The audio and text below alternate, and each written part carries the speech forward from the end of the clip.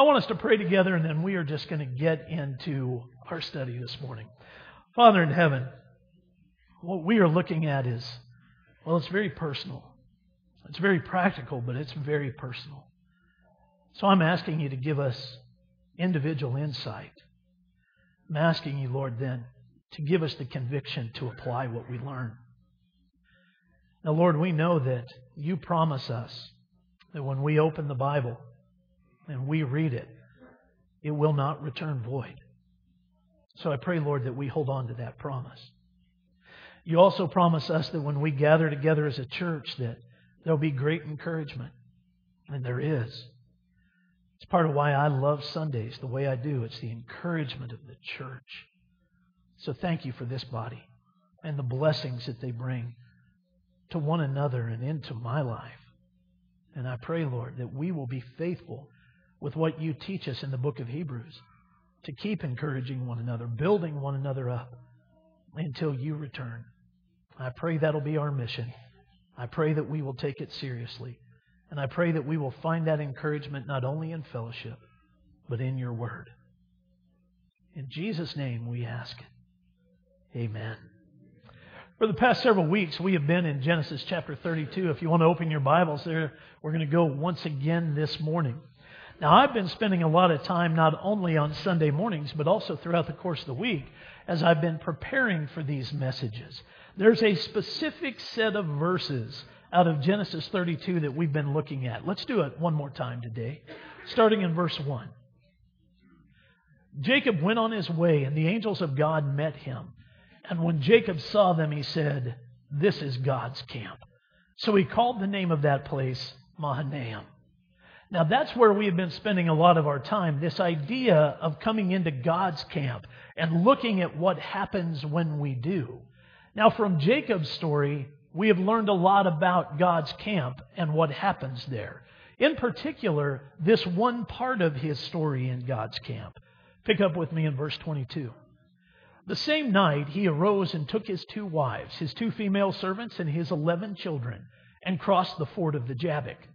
He took them and sent them across the stream and everything else that he had. And Jacob was left alone. And a man wrestled with him until the breaking of the day. When the man saw that he did not prevail against Jacob, he touched his hip socket, and Jacob's hip was put out of joint as he wrestled with him. Then he said, "Let me go, for the day has broken." But Jacob said, "I will not let you go unless you bless me." And he said to him, "What is your name?" And he said, "Jacob." Then he said, "Your name shall no longer be called Jacob, but Israel, for you have striven with God and with men, and have prevailed." Then Jacob asked him, "Please tell me your name." But he said, "Why is it that you ask my name?" And there he blessed him. So Jacob called the name of the place Peniel, saying, "For I have seen God face to face, and yet my life has been delivered." The sun rose upon him as he passed Penuel, limping because of his hip. Therefore to this day the people of Israel do not eat the sinew of the thigh that is on the hip socket, because he touched the socket of Jacob's hip on the sinew of the thigh. Now we have read that repeatedly over the course of the past few weeks. And like I said, I've spent a lot of time in that passage in preparation as well. But this past week it struck me that this passage from the book of Genesis was written by Moses. Scholars have long said that Moses is the author of the first 5 books of the Old Testament: Genesis, Exodus, Leviticus, Numbers, and Deuteronomy. We also refer to those as the Pentateuch. Nobody disagrees, or at least no one credible disagrees with the authorship of Moses. Moses is the one who wrote them. Now, 4 of those 5 books, Exodus, Leviticus, Numbers, and Deuteronomy, make perfect sense when you look at it from the standpoint of Moses' authorship. Those books tell the story of his life. They tell the story of the Exodus. They tell the story of Moses leading the children of Israel into the Promised Land. All of that makes perfect sense. But Genesis predates Moses. So all of the writing that Moses did about the things recorded in the book of Genesis came certainly through the inspiration of the Holy Spirit, but he did not witness them himself. He was telling it from a third party. The Lord told him what to write, and he did. And like I said, all of that is inspired, and it is very, very useful for us. And as we read those inspired words, we know that we're going to have certain things revealed to us because God is ultimately the author of what is there. There's no question. But I found myself wondering just this past week what it would be like to read Genesis chapter 32 from a first-person account, to hear Jacob tell the story. Not just Moses sharing what he had heard or what the Lord had told him, but to hear Jacob tell it. Then I sat down at my computer and started writing. And I want to share with you my own idea of what it would sound like if Jacob told the story of what we just read. This is nothing more than Phil's unbridled imagination. That's all this is. It isn't inspired. It is just my imagination. But as I was thinking about it, I had to try to set the tone for what I was looking for. And these are the series of questions that I went through in order to get there. How would I want to talk to Jacob? Well, that would be face to face. I'd like to have Jacob sitting with me. Well, then my next question was, where would I like to see that happen? Where would it be most comfortable and most fruitful? And I quickly thought to myself, in my backyard, sitting around our fire pit. It's one of my favorite places to sit and visit with people and just tell stories.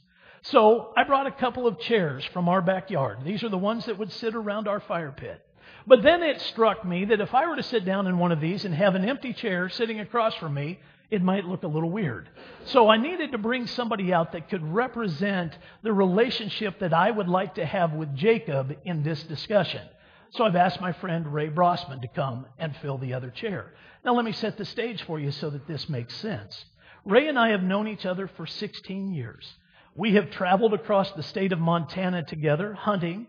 We have traveled across to the United States together, looking at ministry opportunities. We have fished with one another off the coast of Washington. And most recently, we have traveled out of the country. In the 16 years that Ray and I have known each other, we have been tied together, bound together in a common love for the kingdom of God and His church. Ray is now, if my math is right, Ray is the longest sitting elder that we have. And he became an elder just before Tina and I came to Libby and started serving here at the church. So what that means is we've covered a lot of ground together. Ray and I are friends. We have shared many meals together and many experiences together. So I can imagine that this would be like sitting down with somebody like Ray. When Jacob starts talking, it would be that type of a relationship. And Ray willingly agreed to come out here and just sit in a chair with me. That's all he's going to do, is just sit in a chair. And we'll see where the Lord takes this. Oh, yes. Way too many from me. So let's take a seat, Ray, and I'll just share with you my ideas of what this would be like if Jacob and I were in my backyard sharing hunting stories with one another. Here's the way it would sound. I was 12 years old when my grandfather took me hunting. Just the two of us. Dad stayed home. Mom told me grandfather had something he wanted to share with me. Not just a hunt, but something much deeper. Esau had been with him many times. They both loved the hills and the woods. I tended more towards home back then. But any time I could have my grandfather was cherished. I was excited when he asked, and I had made plans for days leading up to our time together. We went after rams. Grandfather loved to hunt sheep. So does Father. Usually they go on that hunt, just the two of them. But this time I was invited. Esau never hunted rams with Grandfather. I'll never forget that night. We laid under the stars. No tent, no servants, not even a fire. Grandfather wanted me to see the sky clearly. He asked me to count the stars, and he would do the same. 1, 2, 3, 100, 200, 300, 400. I lost count. When I did, I looked at Grandfather. He wasn't counting, only smiling. He told me that Yahweh had first done this with him and offered him a promise. Number the stars if you're able to number them. So shall your offspring be. I was confused. Grandfather told me that was a promise Yahweh had made him, but I would be the one to bring it about. I've often thought of that night. In fact, I've never been able to get it out of my mind. But that night beside the Jabbok, a different promise was ringing in my ears. One Yahweh made me personally. Your offspring shall be like the dust of the earth. He said they will spread out to the east and to the west, the north and the south. All peoples of the earth will be blessed through me and my offspring. As the fire was dying down, I couldn't imagine how that promise could ever be. Esau was coming. I knew he was bringing with him the end of me and more than likely my entire family. 11 sons, my sons. My daughter, precious Dinah. This would be their last day, as it would be mine. 400 men were coming with my brother. It had been 20 years. He had prospered. Surely the fire of revenge would have died down in any other man. But I knew my brother. So I was praying. Those words are also forever etched on my heart. O God of my father Abraham, God of my father Isaac, deliver me from Esau. I am following your command to return to their land. I am trusting your promise to be with me. Yahweh, 400 men will wipe us out. Please, I need you. It was then that I heard the splashing. A man was crossing the Jabbok, coming right for me. It wasn't my brother, but he seemed determined. Fear was right beside me. This man was coming for me. Maybe Esau had sent an advance scout or another man to do his bidding. This man stopped 3 feet from me, silent as the night. I knew him, but I couldn't place him. I raised my staff. Faster than I have ever witnessed, the man took it from me and threw it across the ford. He took a stance I'd not seen in years. It was one from the land of my father. He wanted a contest, a wrestling match, a struggle, a fight, one I believed unto death. We circled each other twice and locked arms in combat.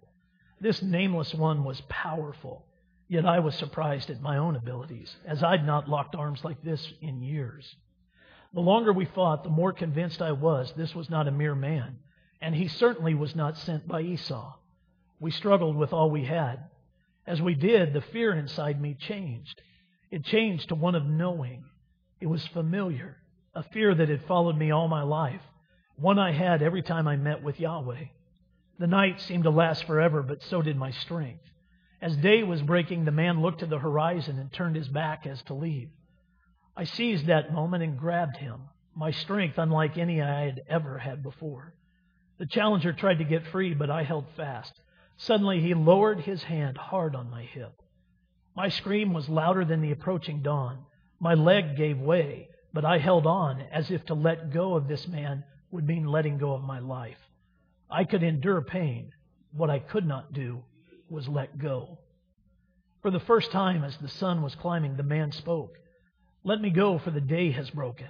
I whispered back, I will not unless you bless me. It was that moment that brought relief in our struggle. The man yielded the battle. The contest was over. He asked, what is your name? Jacob, I responded. And then he did something I'd only heard grandfather speak of. He changed my name. He changed it to Israel because I had striven with God and with men and had prevailed. The fear was right. I was wrestling with God that night. He stripped so much from me in those hours and in the years since. I am by no means perfect, but I am working to be better with God and with man. That night changed my life. It was then that I decided to quit trying to control everything and simply let God take the lead. It's been hard, trust me, but it's been so much easier since I let go. Phil's thoughts, that's all those are. But you can imagine what it must have been like for Jacob in those moments, wrestling with God, recognizing that his entire life up to that point had been determined by control. His ability to move the pieces on the chessboard ahead of everyone, even in his own belief ahead of God. He was the one calling the shots. He was the one making the decisions. It had been a struggle. All these years, it had been a struggle. At this point, scholars would say that Jacob was around 40 years old. He'd been isolated, left alone, battled through all kinds of different things. And now this struggle, this wrestling match. This one was with God Himself. This one was with the Lord. And it was a game changer. And the same thing can happen for every one of us. When we come into God's camp and wrestle through the deepest issues of life with God, we will find ourselves at this same place where we can surrender control and let God take the lead. And from that point forward, everything is different. Our past is simply that. It is our past. Our present is now determined by the relationship that we have with the Lord, and our future is determined by what He wants for us and our willingness to follow that. That's what happens when we wrestle with God. That's what happens in God's camp. And I want us to spend some time this morning looking at that wrestling match, the surrender of control, and then take a look at what happens afterwards. One of the things we know from this story is that when we wrestle in God's camp, we must surrender control. We have to lay down the things that matter most to us and let God take care of them. He may very well change our priorities in the process. He may show us that the things that matter to us the most really don't matter at all. God has the ability to change our perspective just like that. My good friend Kevin Ingram is the president of Manhattan Christian College. He's been here a number of times. He's preached and shared with our church. He's led marriage retreats along with his wife, Lisa. He's done some leadership training for our elders throughout the years. Kevin loves this church. Tina and I love the time that we get to spend with Kevin and Lisa. Whenever that opportunity comes up, we take advantage of it. We will work hard, as will they, to try to make that happen as regularly as possible. It's like a fresh wind blowing in our lives when we get to be with them. It fills our sails and hopefully does theirs as well. Love being with Kevin and Lisa. In their role leading the Bible college, they have students over on a regular basis for dinner. A lot of times they'll invite large groups of freshmen and sophomores to come over, and then smaller numbers of juniors and seniors will be invited. When he invites the freshmen and sophomores to come over, maybe they've never been there, they get to learn his rules.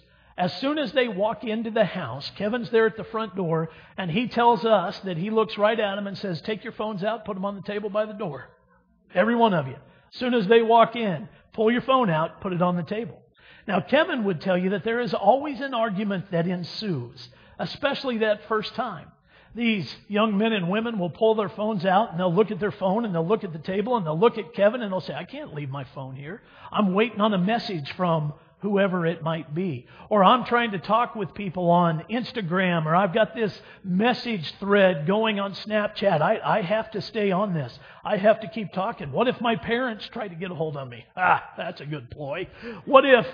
I can't leave my phone here. And Kevin says, you have a choice. You can leave your phone on this table and be with who you're with, or you can keep your phone with you and leave. That's your choice. But if you're coming in here, you will leave your phone on this table. Now, for millennials, particularly those at this stage of life, man, that is a hard challenge. That is a hard challenge.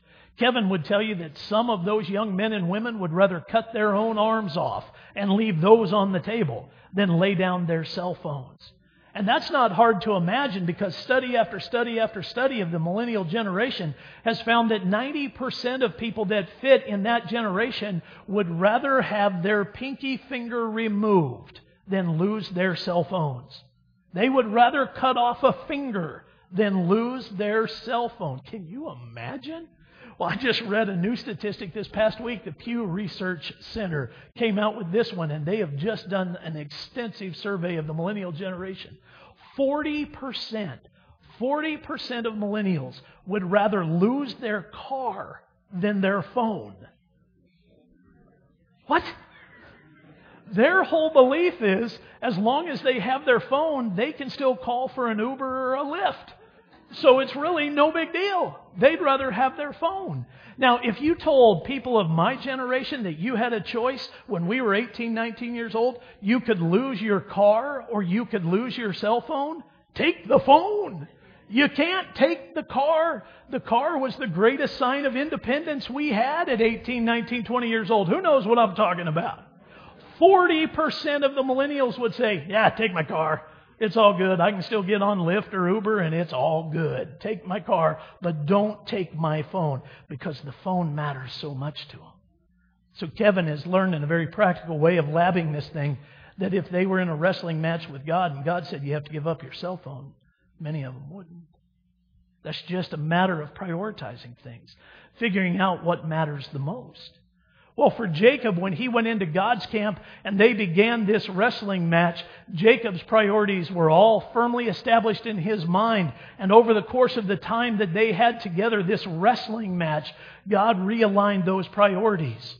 God changed things up in his life, and He showed him something new. He showed him a future. He showed him a present and a future that would change everything for him. It's pretty cool when God does that for us. And I want you to know that the Lord still does that very thing. When we wrestle with Him, when we struggle with Him, when we enter God's camp and we go into that type of a relationship with Him, the Lord realigns our priorities as well. But here's how He does it in Christianity. He does it through grace. He does it through His Son, Jesus. The relationship is formed through Jesus, but grace is poured out in our life to deal with our past, give us a new present, and show us a new future. And because of Jesus Christ, we have the ability to experience the same things that Jacob did. A wrestling match with God that redefines everything. It redefines everything. We are offered a new life, a new present, and a new future in Jesus Christ. But we still have to go through the same things, where we choose to let go of control. We choose to surrender. We choose God's path. I want to show you what that looks like. In order to do that, we're going to leave the Old Testament, the book of Genesis, and we're going to go to the New, to the book of Ephesians. If you want to head that direction, I'll join you in just a second. 2 Corinthians chapter 5, verse 17 says, "Therefore, if anyone is in Christ, he is a new creation. The old is gone, the new has come. Therefore, if anyone is in Christ, he is a new creation. The old is gone, the new has come." Oftentimes, that happens through this wrestling match. And the new that comes, the new life, is detailed for us in Ephesians chapter 4. Hopefully you're turned there. We're going to pick up in verse 17. Listen to what the Apostle Paul writes. "Now this I say and testify in the Lord, that you must no longer walk as the Gentiles do, in the futility of their minds. They are darkened in their understanding, alienated from the life of God because of the ignorance that is in them, due to their hardness of heart. They have become callous and have given themselves up to sensuality, greedy to practice every kind of impurity." Now let's stop there for just a second. That's kind of the bad news in this whole story. Paul uses the word Gentile to describe those that are outside of Christ, that are distant from God. He could have easily talked about Jews that were distant from God as well. But he chose the term Gentile, the relationship of the Gentiles with God, in order to illustrate this whole thing. These are people that are distant from the Lord. Hopefully you understand that. He's not just picking on Gentiles. He's using it as a broad illustration of people in a certain condition with God that are distant from Him. Now, if we were to take these verses, 17 through 19, and give you enough time to go through and circle or underline words that are descriptive in nature of what Paul was trying to get across, you would more than likely, just like I did, come up with 9 words. Here they are. Futility, darkened, alienated, ignorance, hardness, callous, sensuality, greedy, impurity. Now that's exactly what Paul is teaching, that people that are distant from God are defined by these types of words. More than likely, they are defined by these words because of the choices that they have made. And you can look and see how choice leads to each one of these, or each one of these leads to certain choices. 9 descriptive words in 3 verses to help us see exactly what Paul is trying to get across. People that are distant from God wrestle with these types of things. Now, it might be easy for you to say, okay, but I've met people in the church that wrestle with things just like this. And you would be right. There are people that would say, believing with all of their heart, that they are in relationship with God, yet all of these things still govern their life. there is a point in Christianity where every one of us has to take a look and ask ourselves if we are in the faith. The Bible says, test yourself, examine yourself to see if you are in the faith. So I want you to hear me on this. I want you to hear me so desperately that I'm actually going to project this sentence for you. Here it is. Listen to this. The Christian life is fundamentally a changed life. If you claim to believe in Christ but are living just as you did before you believed in Him, you need to examine whether you truly believe in Him. We all have to. Even within the church, we have to take a close look at ourselves and say, am I living a new life or am I still the same way I was when I came into God's camp? Has anything changed? Am I a different person in any capacity or am I still the same? This is one of the keys to discipleship, figuring out if we have changed, if we have become a new person. We have to determine that. Now, if you'll pick up with me in verse 20, I'll show you what happens when we do. Paul says, but that is not the way you learned Christ, assuming that you have heard about Him and were taught in Him as the truth is in Jesus, to put off your old self, which belongs to your former manner of life and is corrupt through deceitful desires, and to be renewed in the spirit of your minds, and to put on the new self, created after the likeness of God in true righteousness and holiness. Now that's how we do this. That's how we get to this point. There are at least 4 things that the Apostle Paul calls out in just those few verses that we just read that show us what a new life in Christ looks like. Here they are. Number 1, we must get to a place where we believe in Jesus. We have to get to a place where we believe in Jesus. Now you might say, okay, I've been trying for a long, long time, preacher, and that sounds great. How do I do that? You have no idea how happy I am that you ask. I am just thrilled that you ask. Here's 4 steps to that. Number 1, and this is almost universal. Number 1, you hear about Jesus. That's how most people find their way into a relationship with Him. You hear about Jesus. And then step number 2, you choose to learn more about Jesus. You invest yourself in Bible study. You invest yourself in growing in relationship with Him. You invest yourself in every learning opportunity that you have. Every opportunity that is put in front of you. You grab hold of it for all you're worth. And then, number 3, you begin trusting in Jesus. So once you've heard about Him and then you've learned more about Him, then you make a choice, and it is exactly that, a conscious choice to trust in Him. I'm going to do what He says. I'm going to trust that He is who He says He is, and therefore I can do what He says. So you choose to begin that process. And then that leads to number 4, and this is almost the entirety of the discipleship process. You believe in the truth about Jesus. You believe in the truth about Jesus.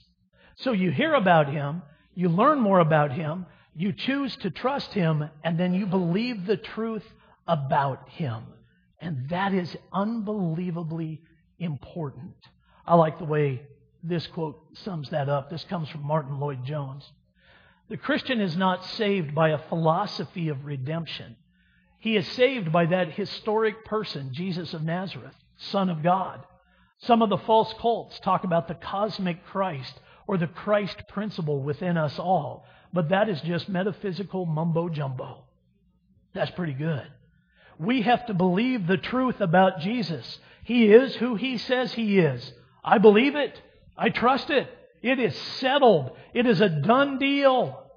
And when we do that, we have found ourselves in a place where we have really got a rope around step number 1. We truly believe in who Jesus is. And then step number 2 comes along very quickly. That's where we, according to the Apostle Paul in Ephesians 4, put off the old self. We put off the old man, the old self. For Jacob, that happened when God gave him a new name. When He said, you won't be called Jacob any longer. From this point forward, you will be Israel. Now, He made him face his past, and we've talked about that over the last couple of weeks, so I don't want to go back over that. But in the process of that, we also talked about identity, how we identify ourselves, who we are. Well, my friends, there is a good point for us in our walk with Christ to get to a place where identity also involves who we are no longer. That's who I used to be. But I'm not that person now because of Jesus, because of the transformation that has happened. The old is gone, the new has come. I have put off the old self. The old self is dead. The old self is history. But we all know this as we have journeyed with the Lord. That old self is always knocking at the door, wanting to come back. So there's this ongoing choice, process of keeping the old self at bay, keeping the old self away from us. And we have to do that. We can never give up on it. But there is a process that helps with that. And this is step number 3 that the apostle would lay out in Ephesians chapter 4. It happens through the renewing of our minds. Now let me show you what Paul says about that in other places in Scripture. This is found in Romans chapter 12, verses 1 and 2. I appeal to you, therefore, brothers, by the mercies of God, to present your bodies as a living sacrifice, holy and acceptable to God, which is your spiritual worship. Now listen, do not be conformed to this world, but be transformed by the renewal of your mind, that by testing you may discern what is the will of God, what is good and acceptable and perfect. The transformation begins in our heart, where we make the choice to love the Lord our God. But then that transformation, that renewal that took place in our heart, makes its way to our mind, and then eventually out of our mouth, and out of our hands, and out of our actions. That is all part of the renewing of the mind, the way we see things, the way we handle things, the way we approach things, the way we do life. If we have been renewed by the Spirit, then there is a new evidence of that within us. That's part of discipleship. That's the measuring stick of discipleship. And when that renewal has happened, then step number 4 takes place. We put on the new self. We become a new person. And you know what that new person looks like? Well, Paul gives us pretty good insight. This is Ephesians 4 again, starting in verse 25. Therefore, having put away falsehood, let each one of you speak the truth with his neighbor, for we are members of one another. Be angry and do not sin. Do not let the sun go down on your anger, and give no opportunity to the devil. Let the thief no longer steal, but rather let him labor, doing honest work with his own hands, so that he may have something to share with anyone in need. Let no corrupting talk come out of your mouths, but only such as good for building up, as fits the occasion, that it may give grace to those who hear. And do not grieve the Holy Spirit of God, by whom you were sealed for the day of redemption. Let all bitterness and wrath and anger and clamor and slander be put away from you, along with all malice. Be kind to one another, tender-hearted, forgiving one another, as God in Christ forgave you. That's the new life. Now, when we lay down all that other control, when we surrender all of that, and we take off the old self and put on the new self that's been renewed not only in heart but in mind, then that's what happens. That's what it looks like. That's what it means to stand in the present and move into the future as this person that God has in mind for us. Pretty cool. It's very cool. And that's the only way that it's possible. It is through the grace of God poured out on us through His Son, Jesus Christ, that we can do that very thing. Now, here's the kicker. Back in Genesis chapter 32, we learned that after all of that has happened, we may very well walk with a limp. For the rest of our lives, we may walk with a limp. A reminder of our time with God. We may have that for the rest of our days on this earth. But when we get to heaven, that limp disappears. But until that time, God gives it to us as a reminder. For Jacob and for all of the Jewish people, that hip became a reminder. They don't even eat the sinew out of the hip. They don't touch the hip meat because of what happened with Jacob. Jacob walked with that limp the rest of his life. I have believed for the longest time because of Western Christianity and our Western way of seeing things, I have believed that this wrestling match between Jacob and God was somewhat violent. It was not until I started studying the teaching of the rabbis about this that I found a different way of looking at it. And I am convinced today that the way that I have seen this for the better part of 40 years of hearing this story and studying it, 50 years if I heard it before I was able to really comprehend, but 40 years of hearing this story and studying it, I think I've been looking at it wrong. The rabbis have shown me something different, and I really appreciate that. I want to share with you some of what I have learned over the course of the last few weeks on this. This comes from a group called Sar Shalom, which are the Messianic Jewish community that exists all around the world. Sar Shalom has some extensive stuff that they have written, some extensive teachings that they have put out, and I really appreciate what they have to say. Let me show you what they say about this account with Jacob. And it should not surprise us that the Jewish communities would have greater insight than we do.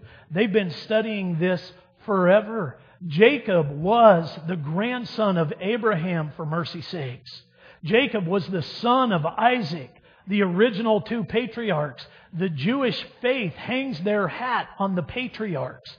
So they have studied this inside out, upside down, right side out, every different way that you could possibly imagine. And that's how they've come to some of the conclusions that they have. Take a look at this from Sar Shalom.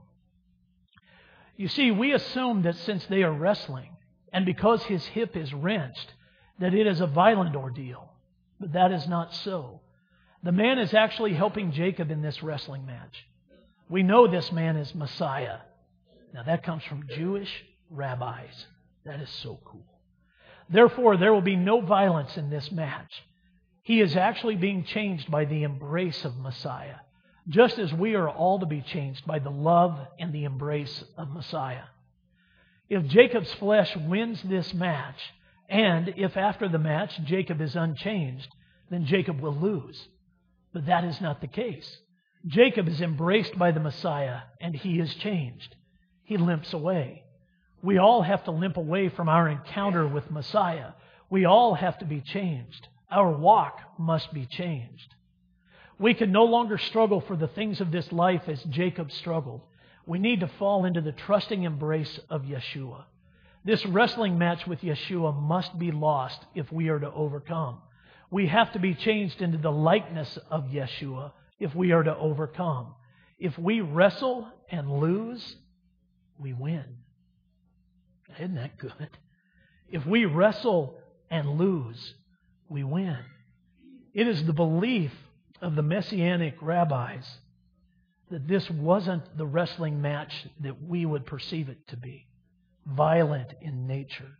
It was something very familiar to them, but really it was more of a challenge, more of a test than it was a wrestling match.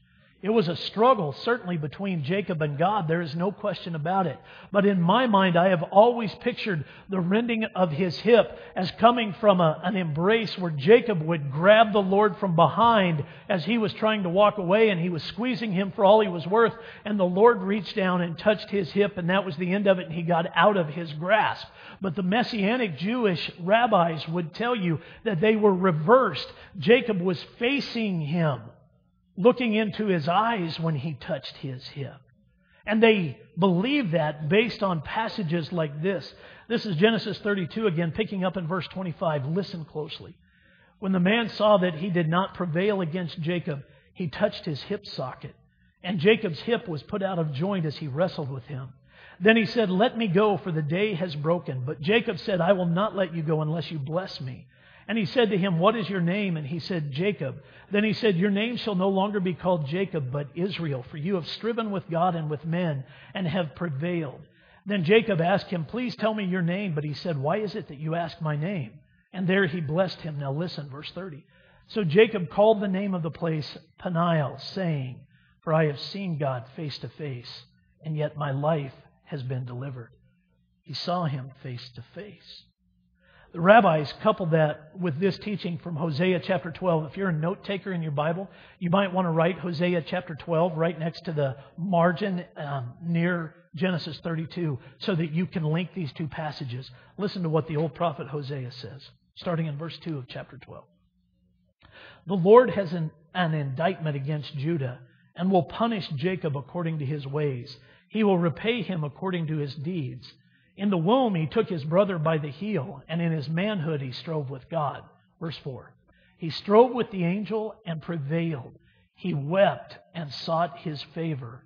He met God at Bethel, and there God spoke with us. So they take Hosea chapter 12. They put it together with Genesis chapter 32.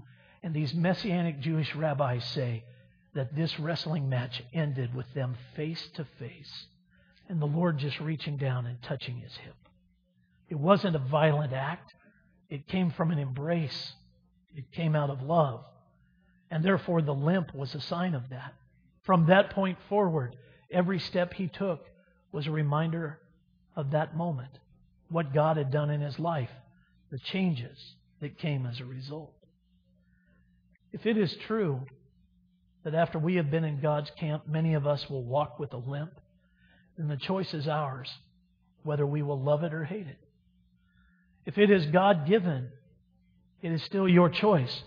Will I love it or will I hate it? If we love it, it's a sign of the relationship we have with God. If we hate it, it's a sign of the relationship that we have with God. If we continue to hate it, it's a sign that we are still holding on to too much control, and that needs to be surrendered. Then the Lord will give us a new present and a new future as He redeems our past through His Son, Jesus Christ. Amen? Just stand and pray with me.